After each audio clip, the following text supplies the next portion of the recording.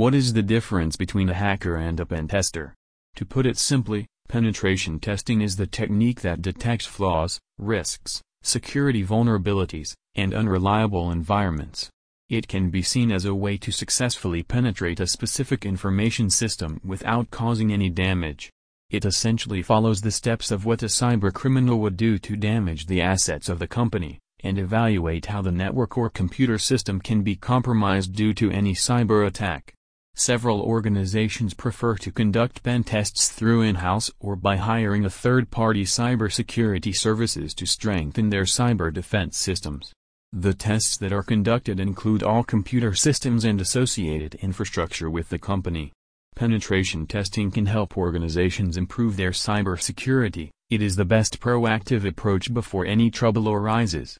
It should be conducted on a regular basis, since cybercriminals are becoming sophisticated and constantly finding new technical gaps in the network systems, programs, and applications.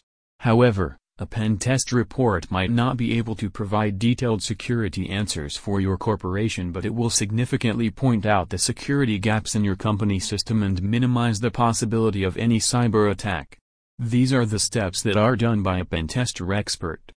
Focusing on ethical hacking, it mainly emphasizes on the defensive system rather than performing an attack. It is a much more broader term that mostly includes all hacking methods, and other related forms of cyber attack methods.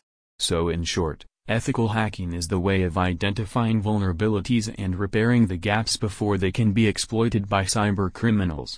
However, the approach is much wider than the scope of pen testing. There is a constant debate with the term hacking being considered ethical. Even if the approach is used to proactively recognize and fix the company's security flaws.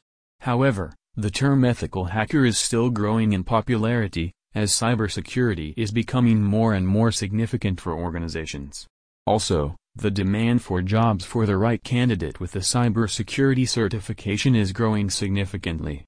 Just to summarize, a pen tester expert performs a cybersecurity assessment on a specific IT system after they get permission or call from some organization. But they always work with legal terms. And a hacker doesn't need any permission from the company to hack anything.